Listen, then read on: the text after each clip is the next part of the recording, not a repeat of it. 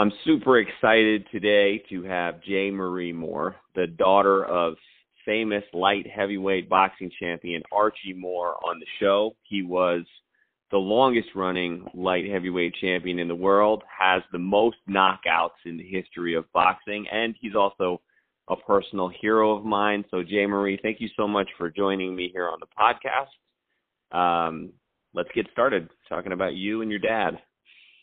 Hello to everyone who's listening out there. It's a pleasure to have you listen to some of my stories and to meet you. And feel free to contact Ben if you need to know anything more about me, or you love our interview, which I'm sure you are.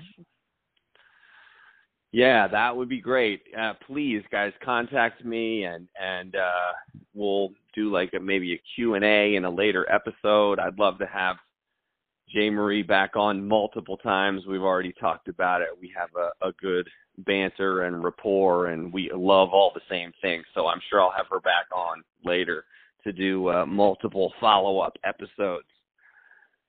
So your dad, Archie Moore, the greatest light heavyweight champion, arguably the greatest fighter in the history of boxing, but also one of the least known guys to people that are not just aficionados of the sport. What is that about? Well, actually, Ben, here's the thing. Because of the era that my father fought, and I can't blame it all on the era because, people know who Joe Louis was, and they know who Jack Johnson was, and Henry Armstrong and things like that. But, when it comes to Archie Moore, they just kind of like, who? And I get that, but for the aficionados, to me, you're not one if you do not know who Archie Moore not only was, but what he did.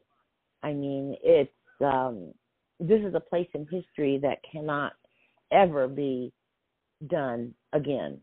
And that is, I think, why I am a boxing historian as well as a former professional boxer myself.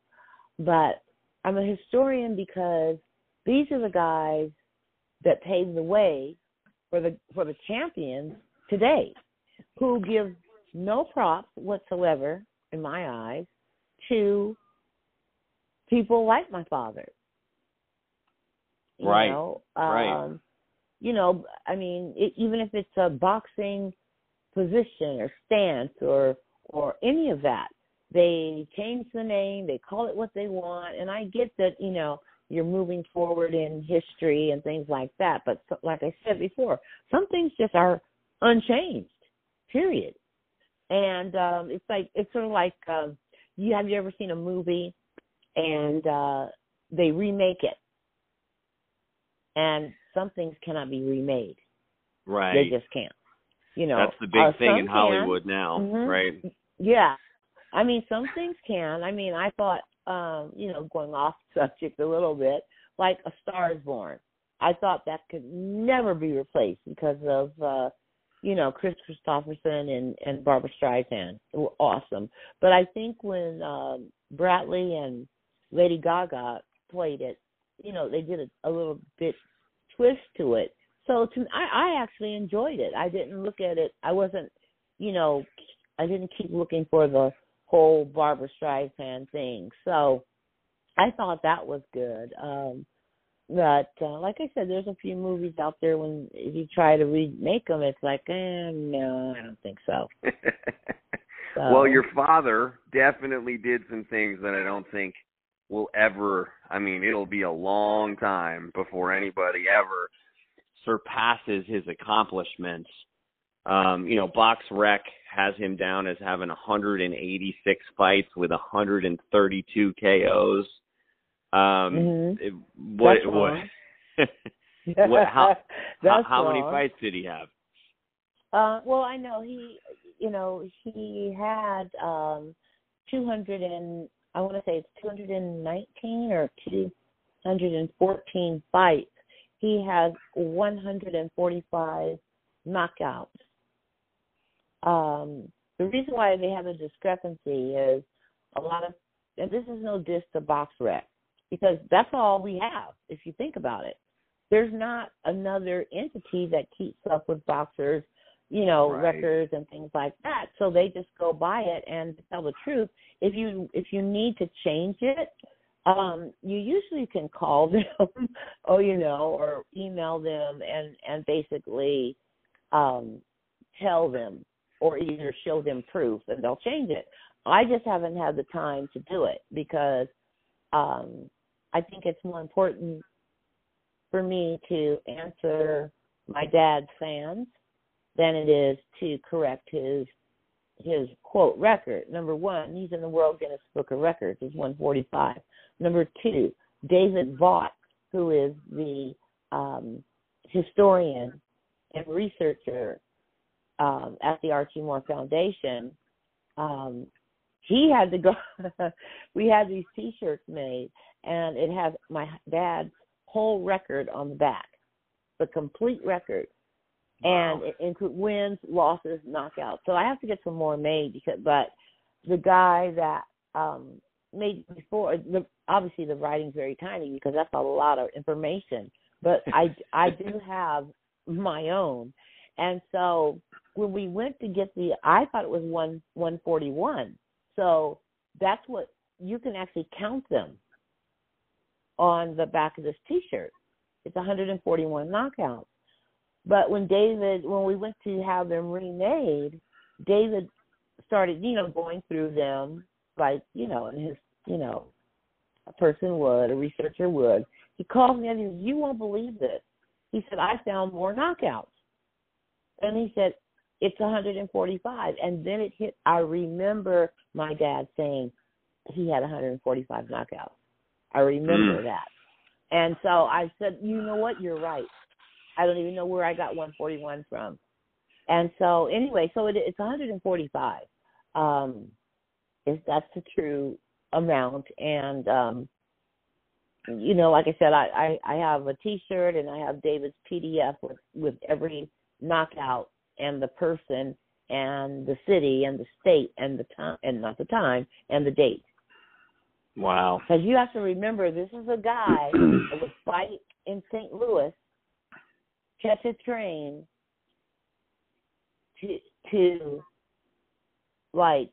another state, excuse me, and fight, take another train or a bus to San Diego or somewhere in California and fight again that night. That's 3 fights in one day. And he knocked them all out.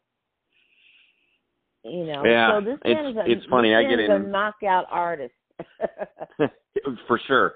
I get in arguments all the time on social media with people that are talking about Floyd Mayweather or somebody from the current era being the greatest boxer ever. I'm like, listen, just jump on the internet and research Archie Moore for a little bit. I'm always bringing up your dad because thank you.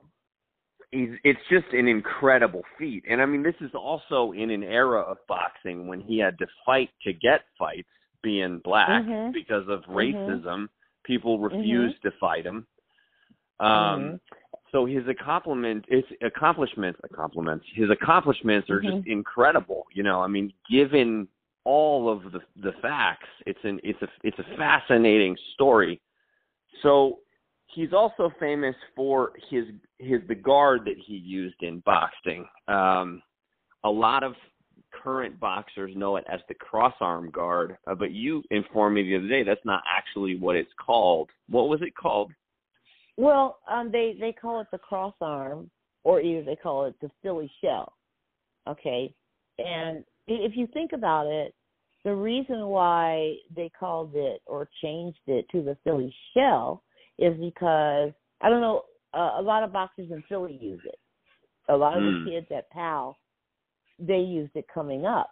But the cross-arm guard, if you look at it, his arms are crossed across his chest in a certain way.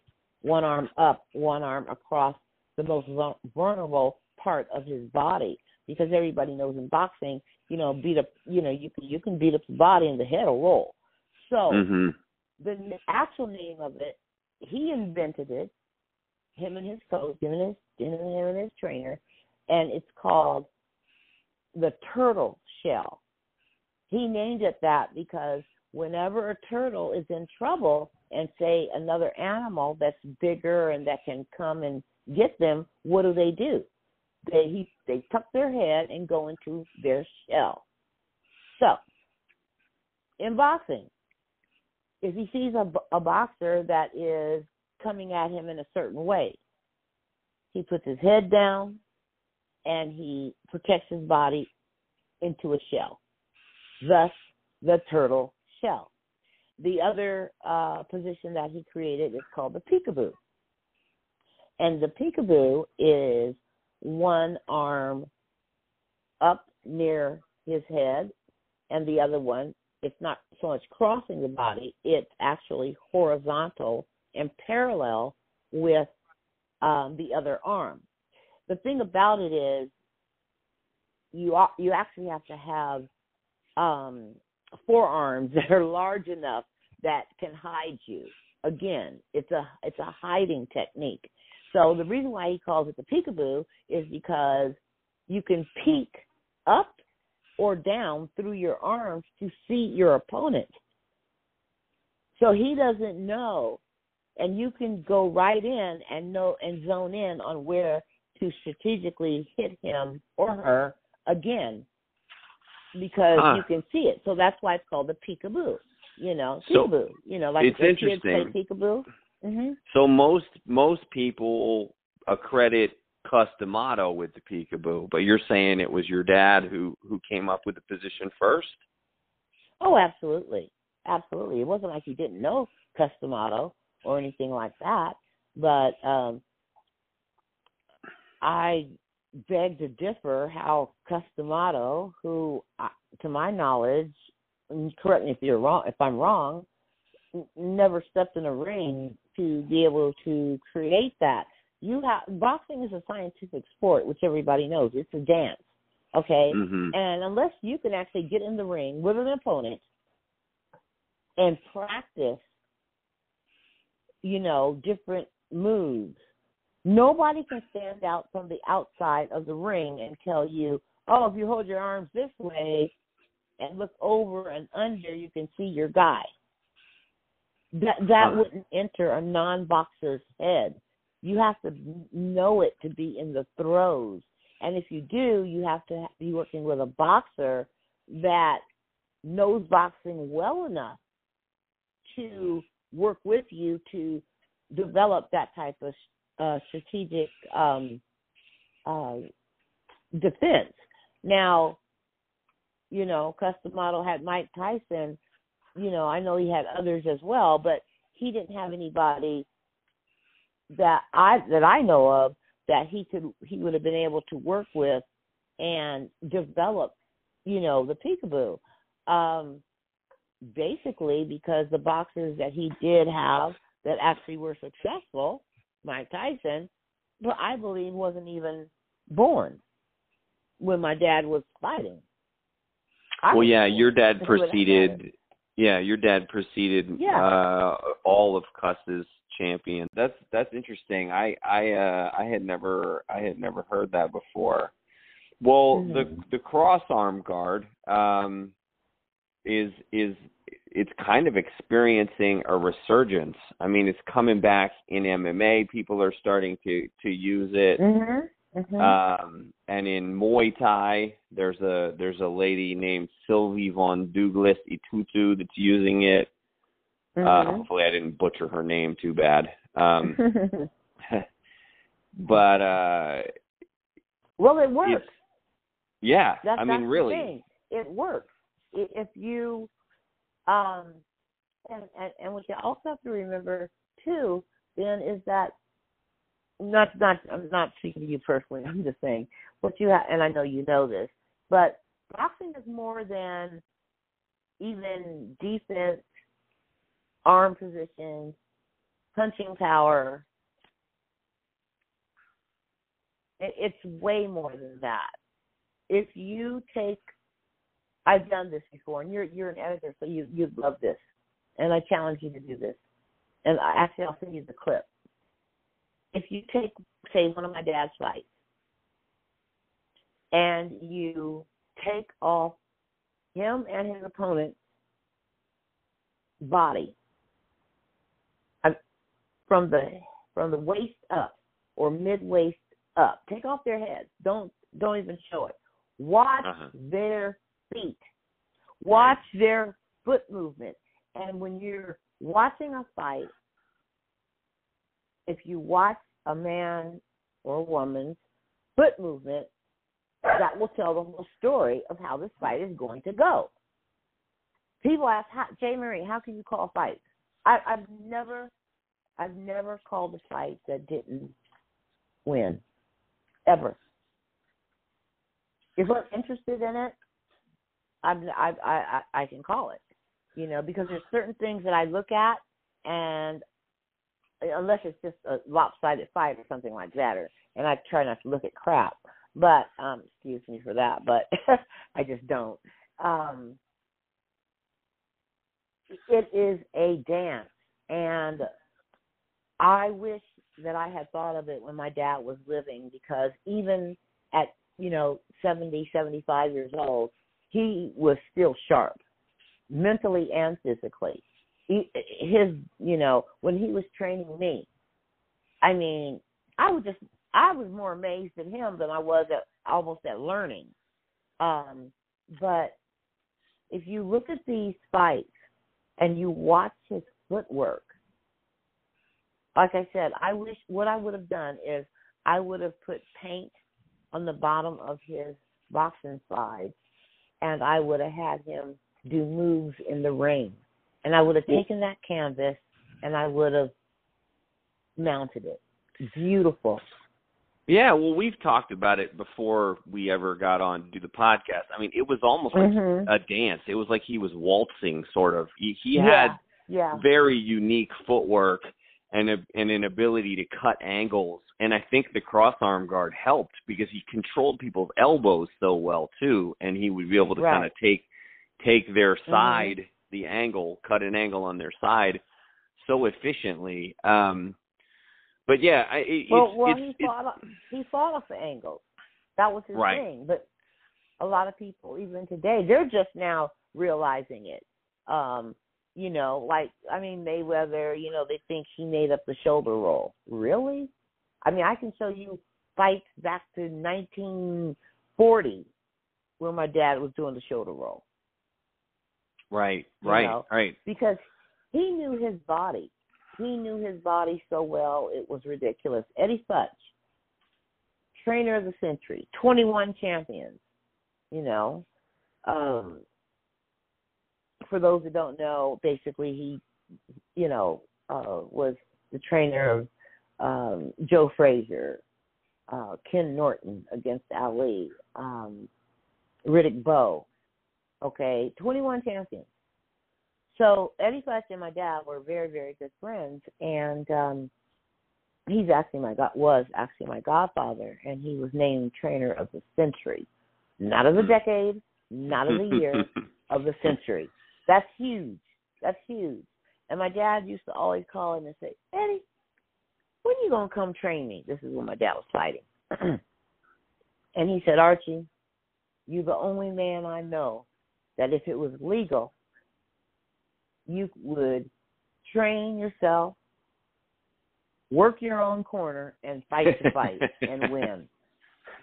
And that was an ongoing joke. And actually, his wife, Eva Futch, very good friend of mine, she actually lives around the corner. She has a lot of my Uncle Eddie's letters back and forth to my dad, or where he would say that, but they would call each other a lot. But they also, I believe, Daddy wrote it in a letter, and that was always Uncle Eddie's, recourse back to him. And that was true. Like my dad wrapped his own hands because it was legal then. Okay, now you can't. You have to, But my dad always wrapped his own, which is why I can wrap hands so well, is because he said, don't ever, he was older, but he said, don't ever let anybody wrap your hand that you don't know. And if you can get away with it, He said, just like that, wrap your own hands. So whenever I would train or anything, I always wrapped my own hands. Even when I was sparring, wrap my own hands. Why? Because somebody can wrap your hands too tight. You put them in the glove. Once you start fighting or sparring, your hands start swelling. Right. And right. then all of a sudden they're numb, and the next thing you know, your hands are broken. Yeah. Yeah, So, for sure. Yeah. So he was big on that. I mean, everything he. Well, sorry, go ahead. No, go ahead. It's interesting because I'm looking at the timeline right now.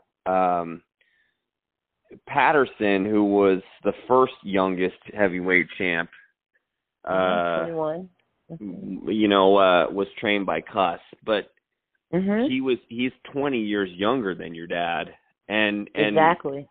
And Cuss and your dad are contemporaries, so it does make sense that the peekaboo style, at least from a timeline perspective, your dad, could have originated it, and then Cuss could have kind of taken it and tweaked it, and put it with Tyson or whatever. But that's fascinating. It only worked with Tyson. It didn't work with Patterson. And don't forget, I mean, people, this is boxing. You steal whatever you want to steal. You see somebody doing something, you try it on your boxer. But although Floyd Patterson was a, tall, man, and he was a heavyweight, and don't forget, my dad was a light heavyweight. A lot of people get that confused. And, Floyd Patterson beat him, and Rocky Marciano beat him, and Cassius Clay beat him. Yeah, but he was already the light heavyweight champion of the world. He was almost 50 years old. Right. And they were heavyweights, and he went up in weight, which would make him slower. And I asked him, Dad, why did you fight in the heavyweight? Why did you do that? He goes, I don't know. Just, I guess, greedy. I said, greedy. I felt like it. Yeah. He said, well, I beat everybody in light heavyweight. I thought maybe I'd give heavyweight a try. Didn't quite work out for me, though. And that was how he spoke. That was how he took things. He was never bitter.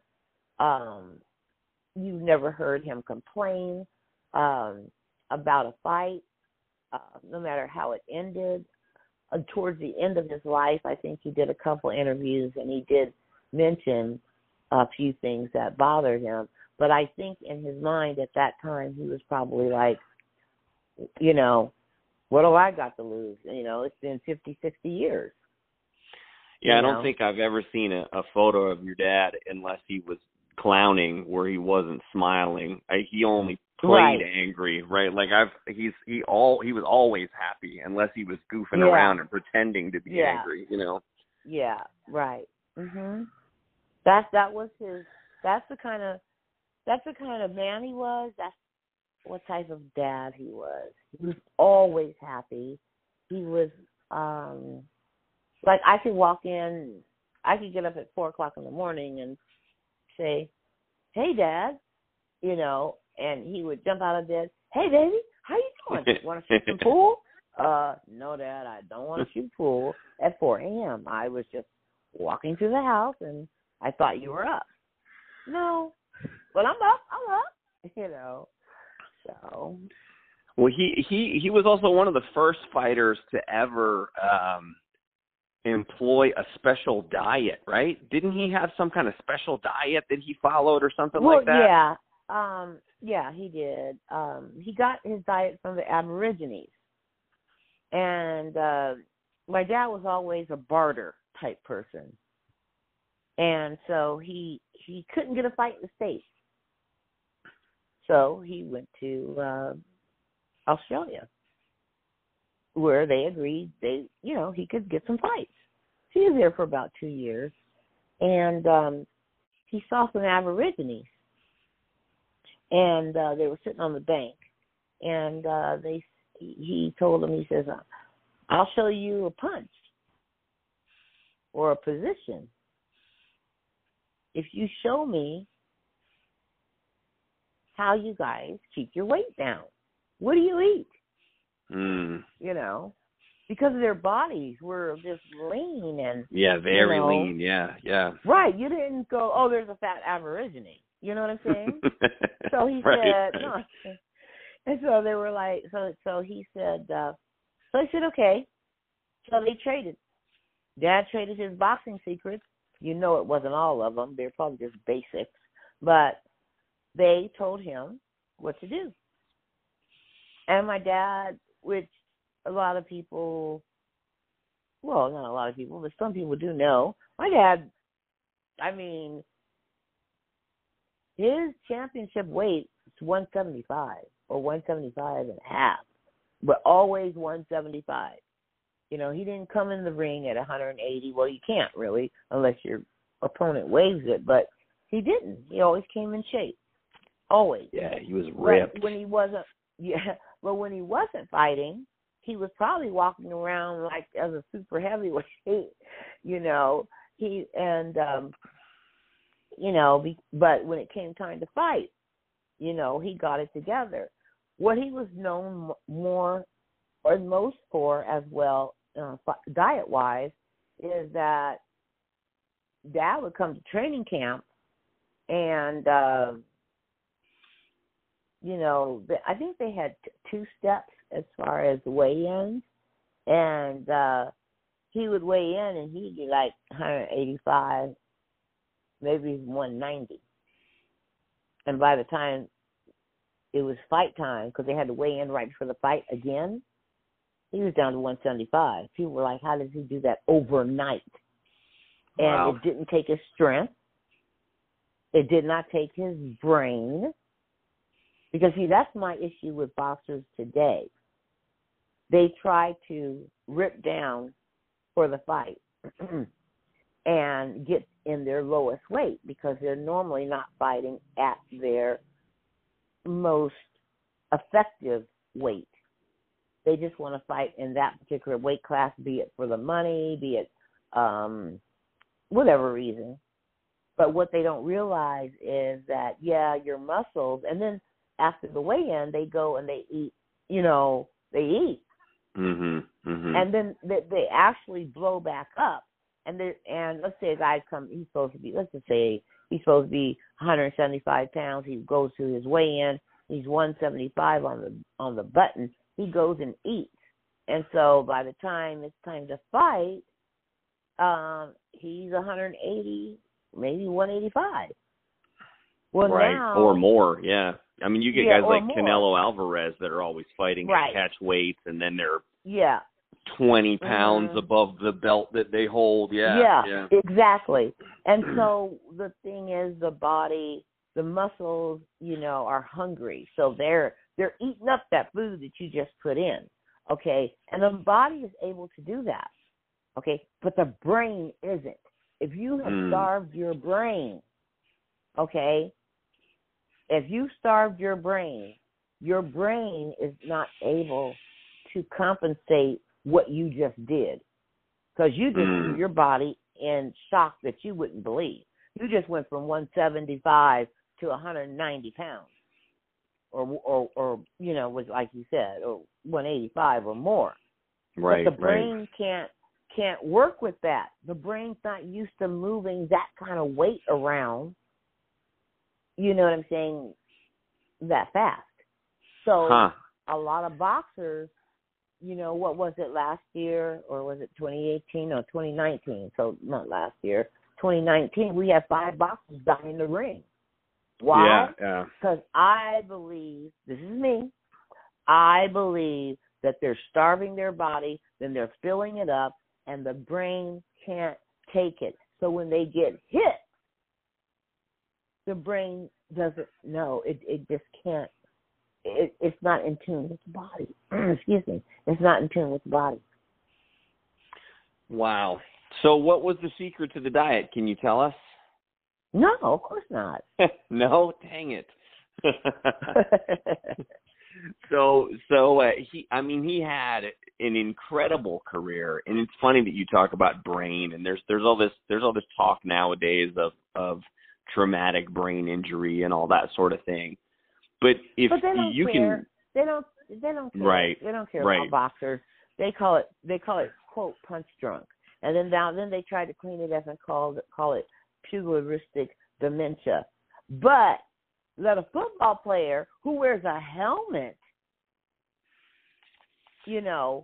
have the traumatic brain injury.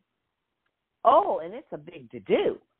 And their Right. insurance pays out millions of dollars, and they end up committing suicide or killing somebody. And I'm not dissing them. I'm just saying this is the difference between boxing and any other sport. Boxer walks around, he's punch drunk, he spent all his money, he's this, he's that. And it's not, and it's like, when are you going to understand? We're in that ring with no headgear. Nothing protects our brain except the peekaboo and the turtle shell. Well, yeah, and he was very articulate in even into his old age. I mean, I remember seeing interviews of him, and he was super articulate. Whereas you get some guys nowadays, and I mean, because they did not protect. Dad told me that was one of the first things he told me when we started training. He said, no matter what happens in that fight, protect your brain.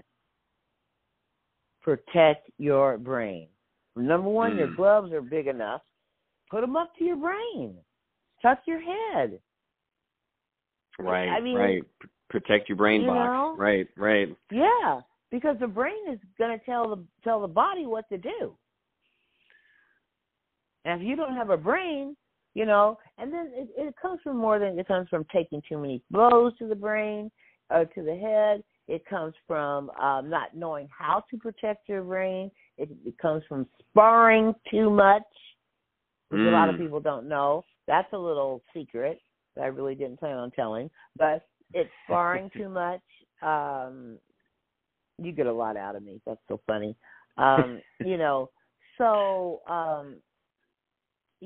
It's sad. It's sad. It comes from fighting too much.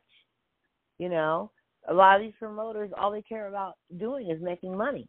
And then when a lot of the boxers, they never had money like that. Right. And so many boxers die broke. Well, yeah, because when they started, they never had money. They were from the streets. All of a sudden, they get all this money, and then, of course, they have their hanger-oners, as my dad would call them, and you're paying everybody. And you're what the kids call today, they're making it rain. Right. Right. And all of a sudden, because in their minds, all they have to do is fight another fight.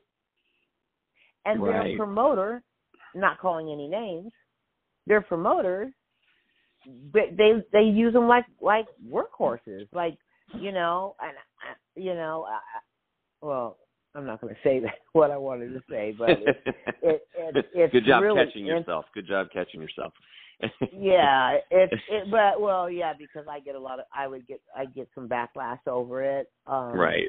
But I'm not the kind of person who'll tell that. I mean, that would care, But I'll tell you when we're off air what I feel, and just remind me. But anyway, they're workhorses. So what they do, like I was talking to Eddie Mustafa Muhammad, and we were on the Foreman show, and I said something about a trainer, and he said, I'm not a trainer. He said, I'm a coach. He said, trainers train horses. And I thought, deep. And but back in the day, your trainer was called your trainer. They didn't get into the whole coach thing. But Dad, when he quote trained George Foreman, he said they asked him, what was his position, and I think the interviewer thought that they were going to say that he was going to say, I'm his chief trainer, and he didn't. He said, I am his chief strategic tactician. Where did he get that from? Yeah, right. I thought your it was dad, beautiful, though. really, I mean, honestly, I mean, he was so far ahead of his time, and Yeah. he had such a powerful influence over so many people. I mean, Mhm. he trained Foreman. He helped train Frazier at one point. He taught Mhm. Cassius Clay the rope-a-dope. Yep. You know, there's this guy has this incredibly far-reaching influence in boxing, but it's funny because you and I have talked about people didn't even know what age he was. He was kind of this person who had this influence over all these people, but also stayed very private. Which is why his last book is called The Ageless Warrior by Mike Fitzgerald. And that, to me, the name of the book was so apropos. That's what he was. He was an ageless warrior, and not only in the ring, but I don't think Mike caught the parts that I did because, of course, I'm going to look at things differently because he's my dad. He was the ageless warrior in everything. Anything he tackled, he did with perfection. I was brought up like with a whole different person, but the same person.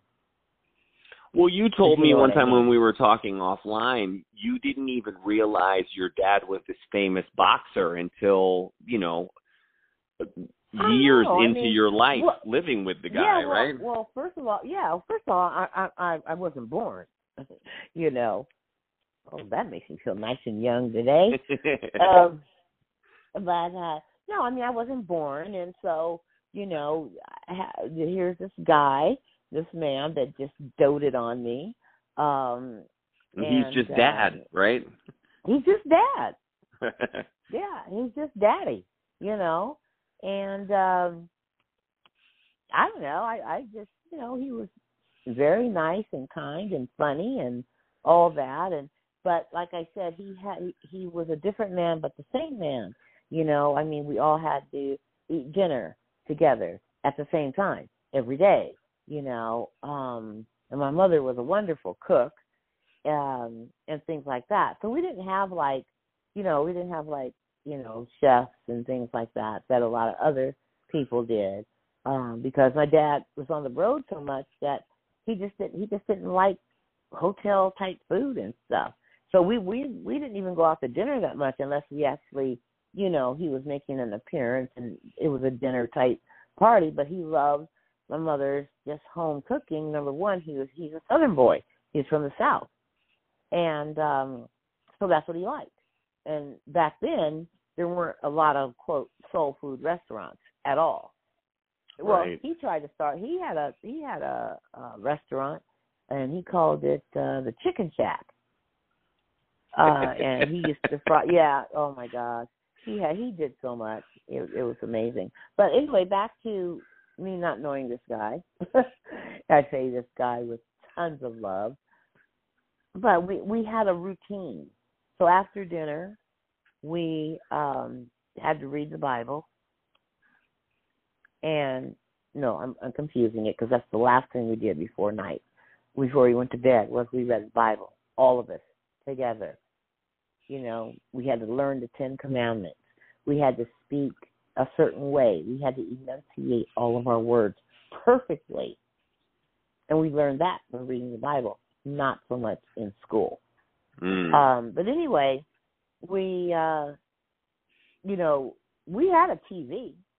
Matter of fact, you say he's ahead of his time. We had a TV down in the pool room where he shot pool, and it was mounted up in the corner so he could watch TV while he was shooting pool.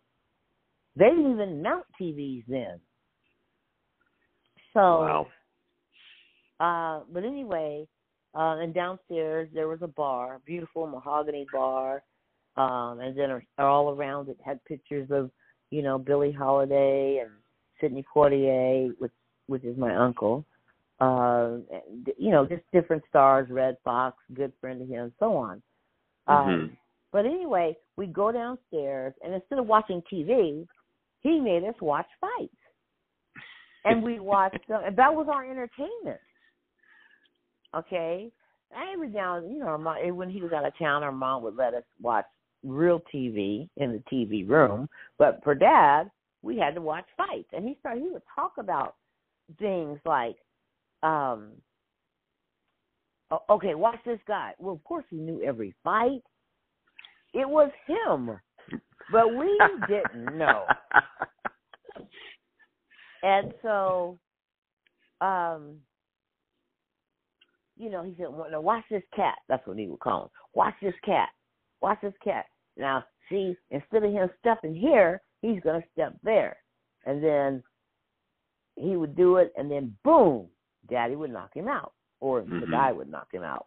And I was like, wow, this is really interesting. I found it just extremely interesting. But, after a while, it's like, oh, my goodness, are we going to watch this Darrell guy again? And it's a double fight. So one day, we're watching TV. We're watching, I said TV because that was our TV. We're watching Dad's fights, and they begin. And Dad starts talking about it the same way. And he says, and the thing is, he's playing them on a reel-to-reel because that's all they had back then. Now I'm teasing myself. And he would feed it through there and so on. And then there would be the Gillette commercial and, or the split malt liquor and so on. And so I leaned over to my sister, I think, and I said to her, I am so bored. I was like, I wish we could watch Batman. Well, my father must have had ears of, he could just hear anything, obviously. I really, really whispered. And my brother Hardy said, yeah, we could watch Batman like that. And my dad stopped. He said, oh, now here comes another part of him. Oh, you want to watch Batman?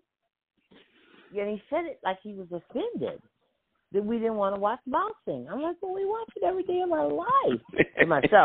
To myself. And so he said, uh-huh. So he told my brother Hardy, he said, go over there and get me that blue tin off the bar. And so Hardy went and got it. Daddy took out the tape. And actually this particular fight he was showing was the Marciano fight. So he said, he put it in there and, put it in the, 16 millimeter and all this and said it. We were like, okay, I wonder what fight this is going to be. And so we were like, so the fight, quote, air quote, starts. And it starts with, Batman. And we're like, what? Is this like not the coolest guy in the world? He's actually going to play Batman for us. So now we're really interested. And, Bruce Wayne and Alfred and the commissioner call Batman and tell him, hurry, get down to the bank. And I can't remember if it was the Penguin or the Joker, is going to rob the bank. And but somebody needs to tell the banker, because the banker, back then, they count the money by hand. That means all the money's out. So Batman jumps in his car, cape flying, and there's Robin, and they get down to the bank, and they go in the bank back to the vault to talk to the banker. And the banker has his back to them. And he turns around, and it's my dad. I about had a heart attack. I was like, wait a minute. Because now it looks more like him, Right. The boxer, he looks younger and, this, that, and the other. And I'm like, all of a sudden my brain about blew up because I'm like, wait a minute. Daddy, that's you. He said, yep. And I said, but you're here. He said, yes. I said, so that was you boxing? He said, that was me. So he said, it was I. I said, wow. This is the old Adam West Batman show, right? Adam West. Absolutely. And he was so excited to meet Daddy. That was amazing. And so I'm just kind of laughing because one day we went to a Hollywood set, and Adam West had started gaining a little weight for his little Batman outfit. And Daddy whispered to him, you need to come down to my house, Adam, so I can show you a way to lose some weight. I got the Aborigine diet. And actually, he did come down. I don't know what happened. I don't remember what happened after that. But that's when I knew my father was Archie Moore. And then I didn't want to even see Batman. What I wanted to see was the fight. Because now it meant a whole different thing to me. And you guys traveled the world. I mean, you guys were in Africa at one point. I mean, you guys were kind of all over the place, right? Yeah. My dad was the official coach for the Nigerian Olympic team. And so he went over there for about a couple of years. But he would come back, like on holiday. But my dad loved his family so much. And he missed us so much, he decided, guess where we're living? He said, we're all going to Nigeria. We're going to Lagos. And so he said, but I want the girls to go to Nova Scotia. And you're going to be going to an all-girls school, and you can only speak French in school. Now, my sister spoke fluent French. I can just understand a little bit of it, so I was just like, I'm going to fail college. That's all I could think of. And so then my sister was like, and I said, I want to be with a bunch of girls. So my sister, she's a Mensa, or was. She was a Mensa. And she said, shut up. Wherever there's an all-girls school, there's an all-boys school close by. So I was like, oh, yeah. So Dad comes home from Nigeria to gather us up and, to close up the house and so on and so on. Then he decided that he only took the baby, which was Anthony, and he was in 6th grade. And then he decided, I want my girls with me. We were heartbroken. Oh, my God. So anyway, we ended up going to Nigeria. D'Angelo and Hardy, they stayed because they were playing football, and they were just going to stay until the end of the year and then come back over. But we went to Nigeria, but I forgot what year that was, 76, I believe. That's when the African countries pulled out of the Olympics.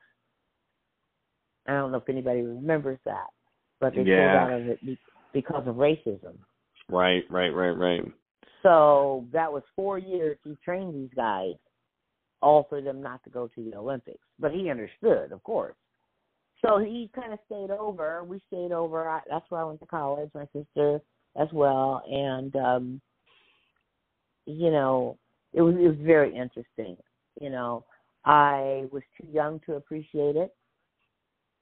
And but I am so thankful that I was able to experience, Nigeria and South Africa and Kenya and things like that because,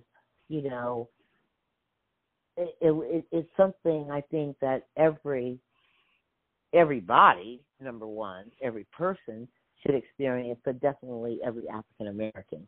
Because the first thing they need to know is that Africa is a continent, not a country. Right. And a lot of people, believe it or not, they don't know that. And I say people, and I mean, because I hear a lot of people online, well, in Africa, or they'll say, recently with the former president, it was like, well, then go back to Africa. Like, okay, where in this big continent should I go? Right. I'm American, but I don't, It's like Mark Twain said, travel is fatal to prejudiced bigotry and narrow-mindedness, and many people need it sorely. You know, like I think if more people traveled and saw more of the world, it would help humanize everybody, right? I mean, yeah. Well, that's why we traveled. My dad said that travel was the best education. And don't forget, when he says a man, he meant men, women, children, whatever. Right. But that's the way he spoke because of boxing. He said travel is the best education a man could ever have. So then after Africa, at some point you guys came back to, speaking of travel, all the way to the other side of the world, to San Diego, right? Yeah, that's where we were raised. That's where we were born and raised. We're native San Diegans. My dad picked San Diego because it had the most beautiful weather in the country. And, you know, he grew up, you know, in snow and rain and walking through hockey pucks, whatever you call them, that the horses would leave just to get to school. And him and Red Fox were best friends. So every day, they would make a bet, and whoever would lose would have to carry the other person on their back to the horses' pucks. So he kind of didn't want us to grow up like that. So he loved San Diego, and you know, I'll tell you just one little tidbit to keep you on your toes, and then we'll just see how it turns out. My dad he was a champion of the world, and he chose San Diego, I told you, for obvious reasons. Plus he had two training camps there in Ramona, you know, more eastern part of San Diego, and or northeastern. And but he wanted to build a house for my mother. So he went down and he found 2 acres beachfront. So he got a realtor and or called the realtor. The realtor met him down there, and he said, I want to buy this land right here. I'm going to build a house for my wife. And so the guy says, well, I forgot how much it was. And, you know, probably, you know, $1 million, which isn't a lot in San Diego for beachfront property these days. Right. But anyway, yeah. And so the guy says, can't sell it to you. He said, what do you mean? He says, I have cash. Oh, I know, it was $2 million. He said, I have cash. Because my dad didn't do credit. He didn't do any of that. He believed in, you owe somebody, pay them. So that's how I was brought up. So they would not sell it to him because he was a black man. Oh, that's terrible. And he had cash. And don't forget, and on top of that, he was going to build a house.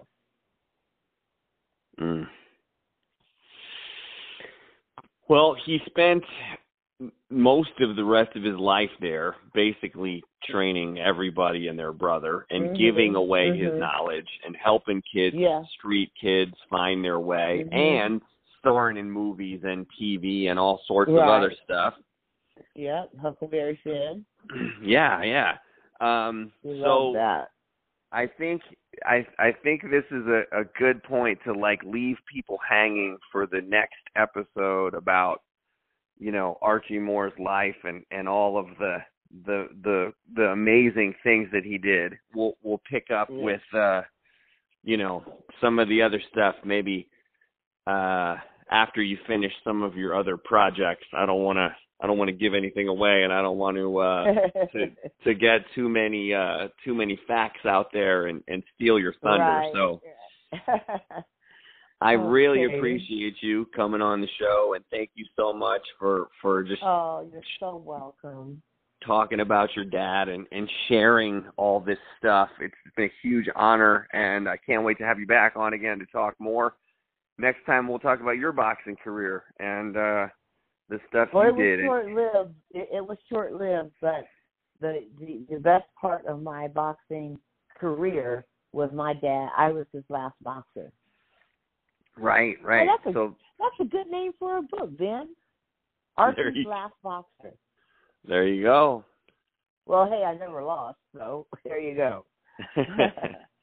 Well, how could you with a coach like that? Right? Exactly. So okay, thank you again.